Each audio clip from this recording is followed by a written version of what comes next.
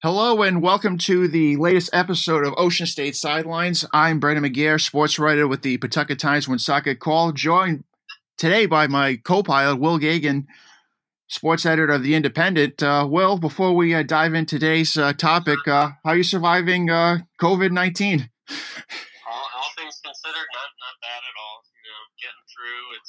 It's a little strange, as you know as well, not covering sports, but we're finding things to write about, and family's healthy, so that's all that really matters. Yeah, I think that's the two biggest things. We're still finding, stories to tell, and, knock on wood, all family members, on my end and your end are healthy and doing well and, just waiting out this pandemic. I guess our lives are pretty much defined by sleep, eat, work, and then shelter in place. Yeah, it all blurs together at this point.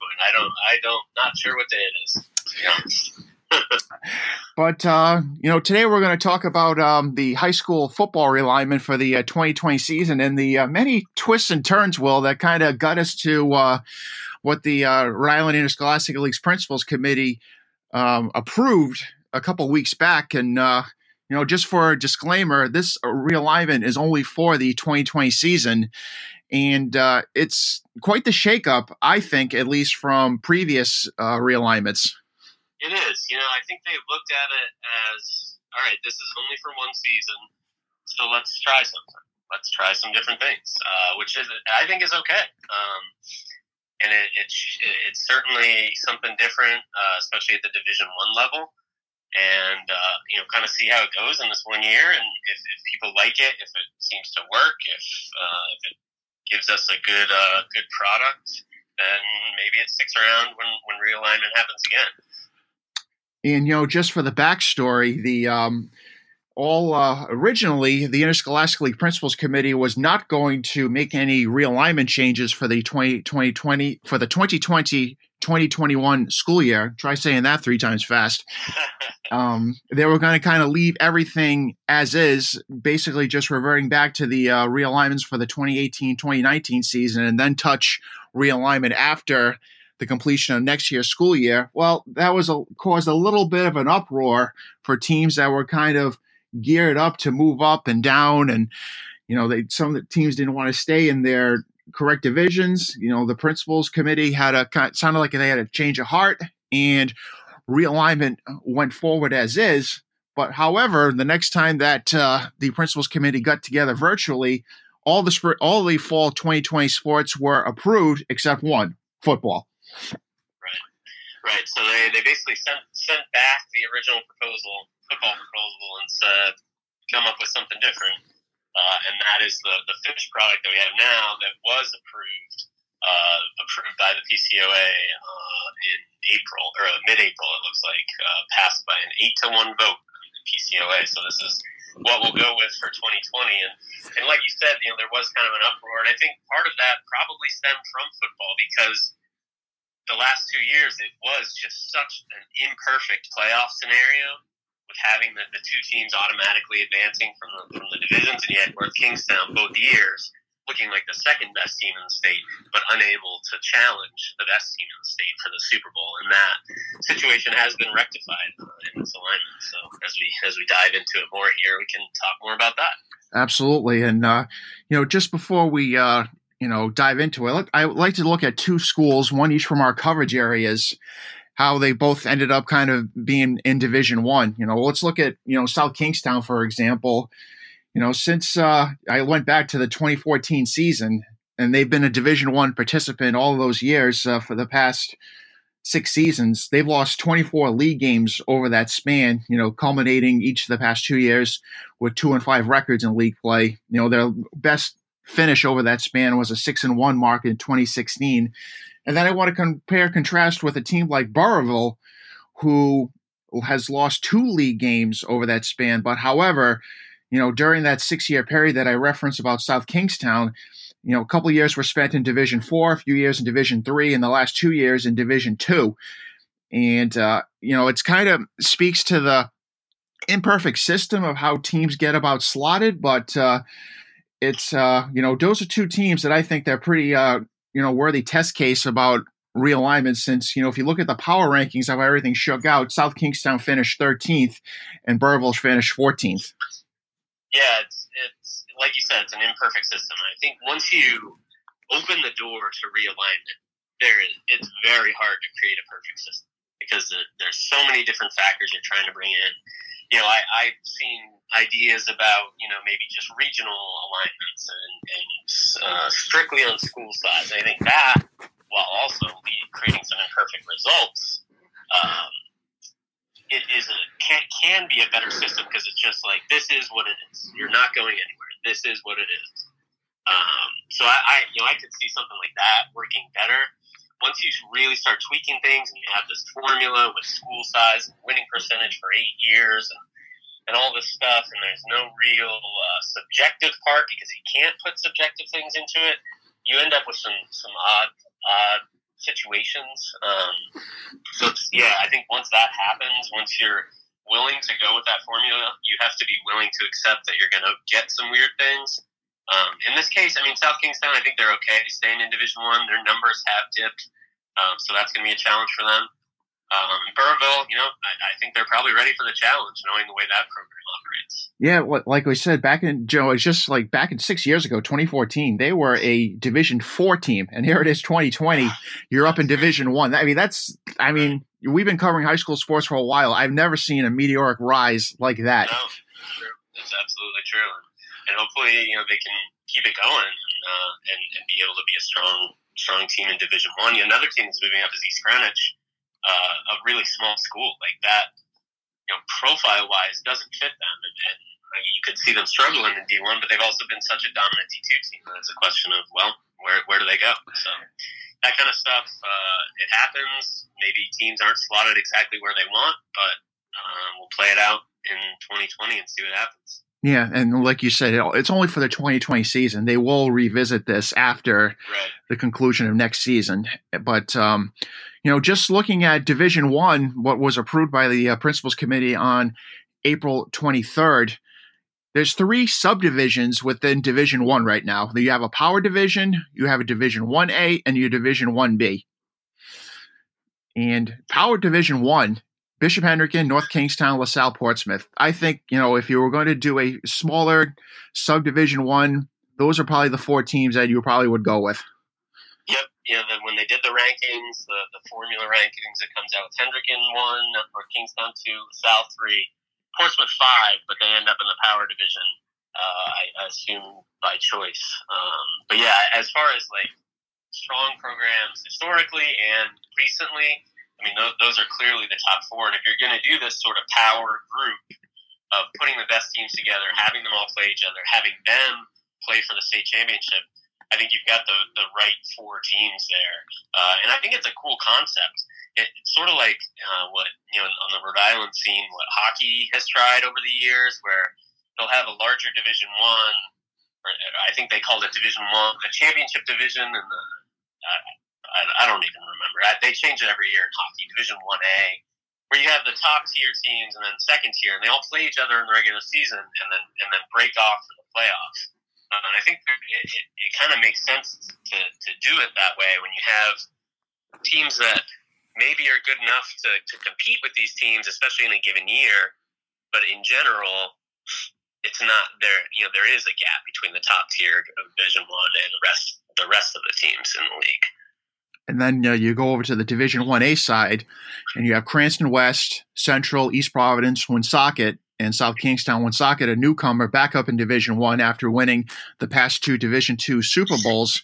And on the 1B side, you have Shea, Cumberland, Cranston East, and the aforementioned 2 new teams, East Greenwich and Burrillville. How the schedule works, it's kind of complicated, but if you're a 1A and you're a 1B team, you're going to play everybody within your subdivision, and then you're going to cross over, and that would give you, I believe, 5 league games. And then the additional league game is that's where it gets a little bit interesting. You can play up to play a Power 1 team. You can maybe play down. However, there's points values assigned to these games now, which is a new twist as well. So similar to the boys basketball and girls basketball scene over the last, almost a decade right now for that system, where you earn points to try to get into the Open State tournament. Yeah, very similar concept. God bless the people who are keeping track of all this, because it is like you said, a little complicated. But we'll end up with a state championship playoffs and Division I playoffs. And the biggest thing for me, the biggest takeaway is this rectifies the situation that I mentioned earlier of the last 2 years, where you had your teams automatically advancing from each subdivision to the state championship Super Bowl.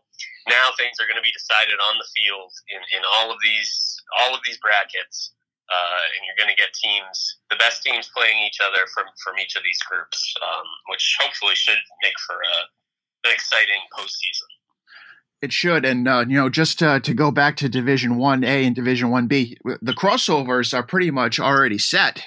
When if you look at Cranston West will take on Shea for their crossover. Central will take on Cumberland. East Providence will take on Cranston East. Woonsocket will take on East Greenwich. And South Kingstown will take on Burrillville, which they actually played each other in non-leaguers the last couple of years. So that's nothing new for those two programs. Yeah, they'll be reunited here. Then we'll switch gears. We'll go to Division 2, which is a 12-team league. You're going to be playing 6 league games in 7 weeks, and the 7th game is school choice, which is another kind of hazy term thrown out here by the principals committee. But, just to break it down, the 2A side of the ledger, Moses Brown, which drops down from Division 1, Mount Pleasant. Then you have Tolman, which is moving up from Division 3. We have West Warwick, Middletown, and Mount Hope. And on the 2B side, you have Westerly, Pilgrim, which is moving up from Division 3 after winning last year's D3 Super Bowl. You have Barrington, which is dropping down from Division 1, Rogers, Lincoln, and then St. Raphael, which is dropping down from Division 1. Yeah, it's going to be an interesting league because you've got 12 teams and only 7 of them were in Division 2 last year. So you have teams moving up, teams moving down, like you mentioned. So it's a lot of teams that haven't played each other recently. It gives teams like Moses Brown, St. Ray's, Barrington, who had struggled in Division 1. Now they drop to Division 2. Maybe they can rebuild a little bit, get back to Division 1 at some point if that's the goal. It's kind of a different look. So you'll get some cool matchups, I think, that we haven't seen before. Yeah, it'll be a brave new world for some of those schools, and then Pilgrim, a team that's moving up from D3 after dominating that landscape over the last couple of years. Switching gears to Division 3, which is an 8-team league. You play 7 games in 8 weeks. The 8th game is another school choice. You have Central Falls, Classical, Coventry, which is dropping down from Division 2. You have Tiverton. You have the North Smithfield Mount St. Charles Co-op team, which won last year's Division 4 Super Bowl. They're moving up. You have Charahoe.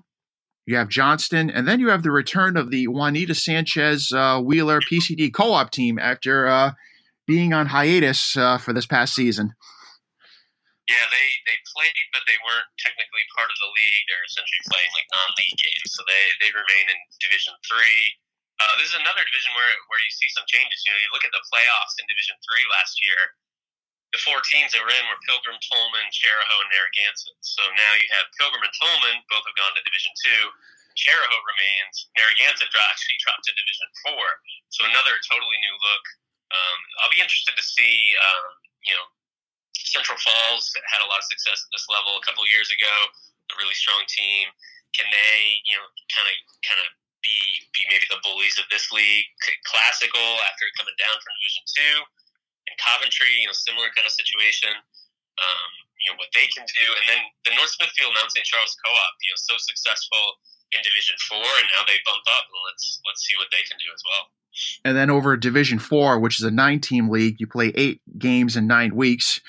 You have Tollgate, North Providence, Narragansett, which is dropping down from Division 3, Hope, Pontigansett, Smithfield, the East Greenwich, Exeter West Greenwich Proud Co-op team, Davies Tech, and then Scituate. Yep, and that's another group with Narragansett moving down. I think Narragansett is, by school size, certainly fits in Division 4. I think they maybe could have could have stayed in Division III. They were kind of right on that borderline in terms of the formula rankings. But it may be a better place because the school is so small. You know, they had a great team last year, but they'll lose some seniors, so maybe they may be the best place for them going forward. And I guess we'll touch briefly on the point system that's been assigned to each of these games. You know, if you're a Division I power, you get 16 points for every win and then 8 points for every loss. So there is a value here assigned for every win and loss, which is kind of unique, I think. In Division I, you get assigned 10 points per win, 5 points for a loss. Division II, 6 points for a win, 3 points for a loss. Division III, 3.6 points for every win, 1.8 points for every loss. Division IV, 2.2 points for every win, 1.1 points for every loss. And this is just for the seeding for the Division I A and B playoffs, so that kind of second tier. So this doesn't impact the Division II teams at all. So this is the Division I A, B teams. You know, for them, it makes the most sense, like in that school choice game, probably to play a power division team if you can get them on the schedule, because if you lose, you get 8 points. If you had beaten a Division II team, you only get 6. So it's a little interesting, with, like you said, having the losses count for points. It does reward you for kind of playing up and challenging yourself a little bit. It's kind of like, you know, when, you know, for example, URI football, when they go to Virginia Tech, they get a nice payday. Regardless of the loss, they're still going to walk away with a nice check, which will go to benefit the football program. It's kind of similar to that, where you're going to, you might schedule up, but you still will have a chance to come away with something. If you play a Division I power team, at least you come away with 8 points, which, you know, could really prove to be beneficial when they decide the seedings for the Division I tournament. Yeah. So we'll see how that shakes out in terms of the schedule making. One thing that is we're not entirely sure is how the playoff brackets will work. The championship division, they've left some room, or the state championship division, the Power Four. I guess they've left some room for possibly having additional teams move into the state championship seeding. I don't know. This is still early, and we'll see how that gets cemented. I don't know exactly how that's going to work, but that is a note in the playoff part of this proposal. Yes, but you know, just looking ahead to the 2020 season, I think you know, it should be exciting, and you know, some teams have already you know, posted a schedule. I checked Facebook this morning right before we came on, and Woonsocket has already posted their 2020 schedule. They're kind of going ahead as, you know, business as usual. You know, there's still, you know, emails are being sent out that the first day in pads for practice-wise is August 17th. So teams, you know, as much as we're, you know, uncertain about what sports might look like in the fall, they're still kind of going ahead in terms of making plans, definite plans, to be more specific. That's really the only thing you can do is plan and hope for the best. And, you know, I think we all hope that, you know, for many reasons that sports will be back, you know, hoping that this situation will have calm, that you know, it's not the crisis that it has been, and that fewer people are getting sick. Obviously, that we can get back to school and kind of get back to some normalcy, and sports would be a big part of that if it is able to happen.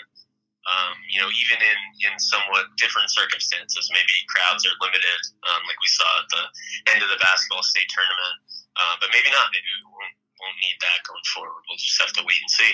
Yeah, like you said, it's all about hope, and that was a theme for the longest time in terms of maybe whether spring sports could get off the ground, and we know how that all turned out. And, you know, I think as I wrote, you know, fall sports are officially on the clock. You know, the good news is you don't have to make a decision tomorrow, not even a month from now. Maybe we'll be in a better spot come July, August, and we'll be looking forward to a football season that I think offers a lot of intrigue because, like we said, there's a lot of teams that are in new divisions, and as we know, that will represent new challenges. Yeah, it'll be interesting if everything plays out and we get a football season. It's going to be a fun one to watch, I think. So it'll be something to look forward to right now. Well, that'll do it for the latest episode of Ocean State Sidelines. We'll be back, I guess, relatively soon.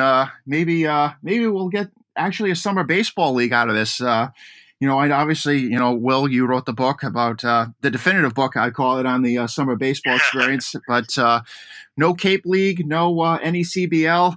The Futures League, I guess, is a little, they're going to push back their start date. Watch out, I guess, maybe for the George Donnelly Sunset League. That could be a popular spot this summer. It's true, yeah. We might go back in time a little bit and have an amateur leagues being sort of a destination for guys. So we'll see. We'll play it by ear. Play it by ear, fingers crossed, and more importantly, everyone stay safe out there. Take care, everyone. Thanks for listening.